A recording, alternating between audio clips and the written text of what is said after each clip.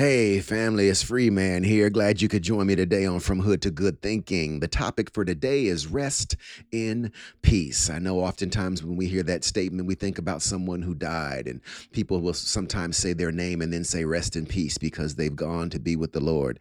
But I want to talk to you about a different form of resting in peace. In fact, there's a story in the Bible that I was looking at when this subject matter came up in my spirit. I was looking at Mark chapter 4, and the story starts really at about verse 36, actually. It starts about there.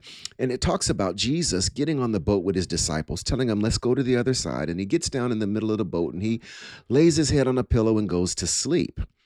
Now, while he's asleep, the Bible says that a storm arose. And in this storm, it was a great storm. It says that the wind and the waves beat onto the ship and it was starting to fill the boat up with water. So the disciples are getting panicked, in a panic state. They're overwhelmed with the fact that this ship may go down because water is causing it to sink down low as the wind blows. And I'm sure that they were pretty much at complete anxiety when they ran down into the bottom part of the boat where Jesus is asleep, and they woke him up and said, Lord, what are you doing? Don't you care that we're about to die? And the Bible tells us that Jesus did something that was big. The Bible tells us that Jesus actually took what he possessed, carried it outside, and gave it to his environment. You say, what? Yeah, that's exactly what he did. He took what he possessed, he carried it outside, and he gave it to his environment. You see, Jesus carried what he contained, and when he took it outside, he made the elements change. What did he contain? Well, see, Jesus was full of peace, and he was full of rest.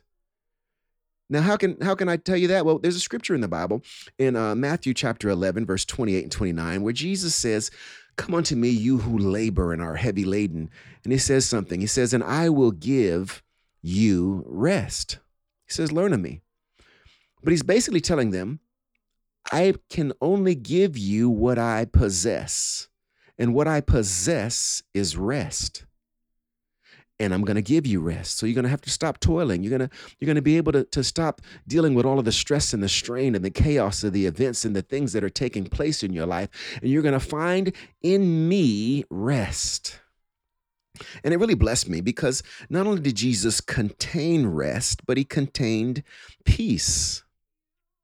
In fact, when he came out of the boat onto the top of the boat where the waves are flowing, there's probably water all over the boat when Jesus comes up to the top. The Bible tells us in the story that he not only comes to the front of the boat with the disciples in the middle of the storm, but he says something. He says, peace, be still. Now, what is he doing? When he said peace, he looked up to the sky where the winds were chaotic and the clouds were moving and the storm was blowing. And he spoke and he released from within him peace. He said, peace. And then he looked at the waves and he released the rest that he possessed and he said, be still. You see, in fact, Jesus was releasing both rest and peace, the same rest and peace that he contained when he was asleep on the pillow in the midst of the ship.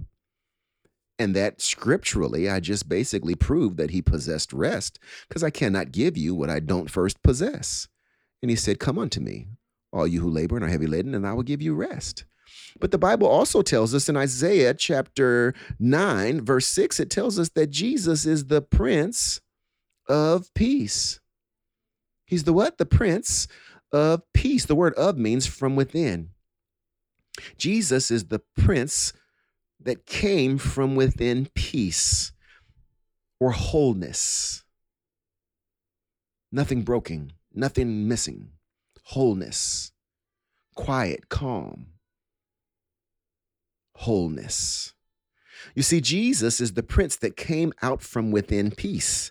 So not only does he possess rest, but he is the container of peace because he came from peace. So now, the one who was full of rest and full of peace released what he contained in the midst of chaos and made chaos change. I'm telling you this because I want you to see that God on purpose initiated sending his son Jesus to not only be rest so that we could possess rest and be peace and wholeness so that he could restore to us peace and wholeness, but he sent him so that we could get an understanding of how from our own midst we too can release what we contain if what we contain is peace.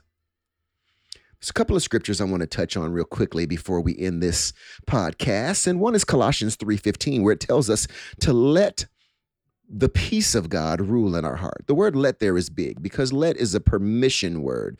In fact, anytime you say, I will let a thing happen, you actually intentionally give a doorway for that thing to have access in your life. There's a scripture in the Bible that tells us to let not your heart be troubled. What?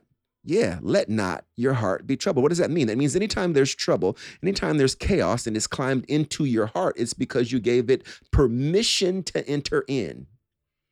And you see what happened, the difference between the disciples on that ship where there was a storm and Jesus was that the disciples allowed the chaos that was on the outside to enter into them. And as it entered into them, it began to change them on the inside. So now chaos was on the outside and chaos was on their insides. So panic took over and they began to run to find Jesus and tell him, we're about to perish. What's going on? They're allowing the outside to affect them on their inside. But notice the difference with Jesus when he got on the top of the boat. Jesus allowed what he had on his inside to affect what was happening on the outside. He refused to let the chaotic environment, he refused to let the wind blowing and the waves moving to get into him and to get him into fear and to get him away from rest and away from peace. So he took what he had on his inside and changed what was going on his outside. And the disciples instead allowed what was happening on their outside to change them on their inside. They let their hearts be troubled. That word let is big. Let's not permit some bad stuff and let's intentionally permit some good stuff. It tells us here in Colossians 3:15, we're going to let the good stuff happen. We're going to let the peace of God rule. What does it mean to rule? Actually, that word rule is where we get the word umpire. And if you've ever seen an umpire in a baseball game, an umpire, they'll throw the ball and he'll say either they were safe or they are out. That's what he does. He actually has those two signs. I'm doing it right now. You can't really see it because, of course, I'm on a microphone. But basically, he says you're safe or you're out. And the Bible tells us that the peace of God is supposed to act as an umpire in our hearts.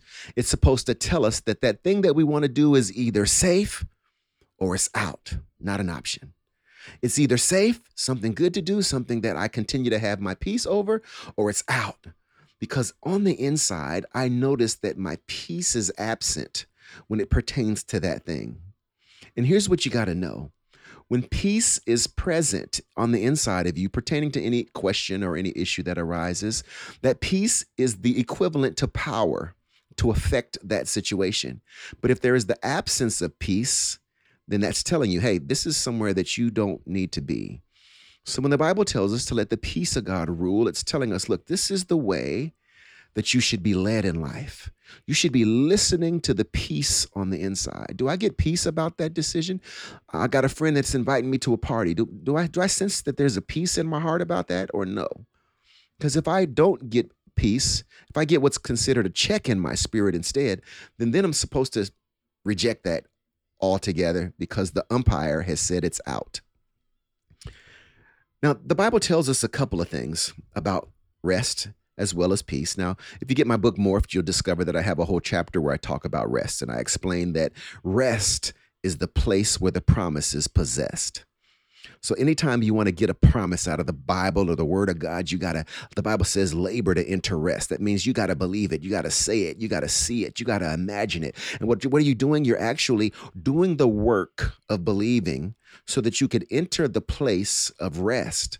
Because in the midst of rest, that promise will be possessed. But here's what I wanted you to see. That scripture where it says, let the peace of God rule, and it says peace, that word peace there actually means quietness. It means quietness, confidence on the inside.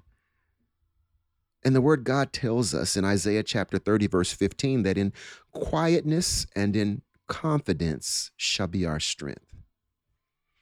You see, you have the most power to overcome any and every issue and obstacle when you have peace on the inside, due to the Prince of Peace that's on the inside, causing you to possess rest in his promise.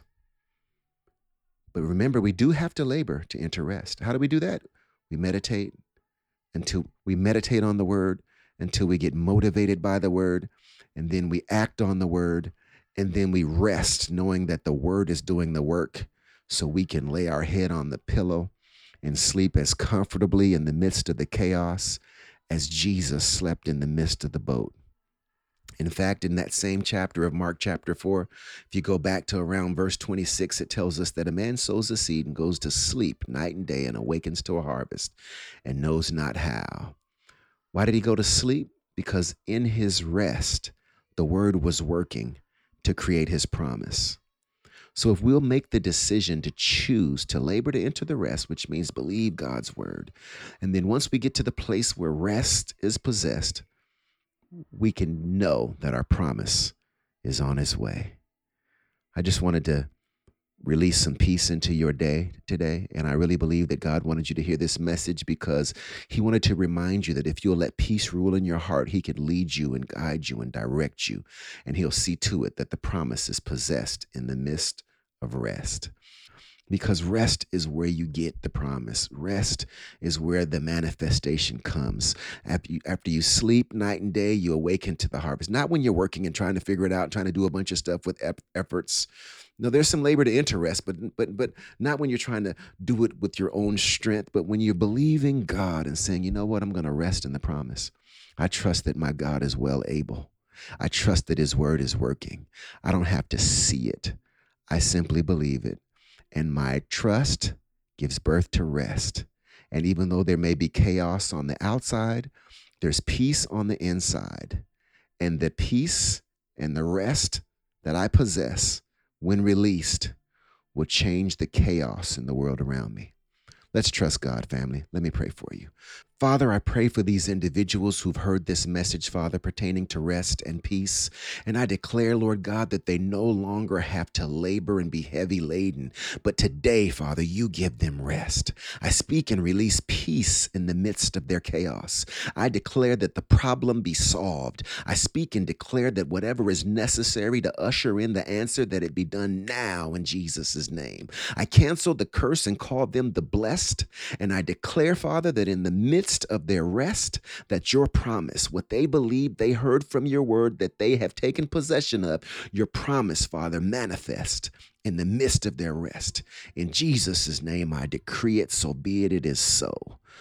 Thank you for listening, my friend, and today is your day to rest in the peace of God.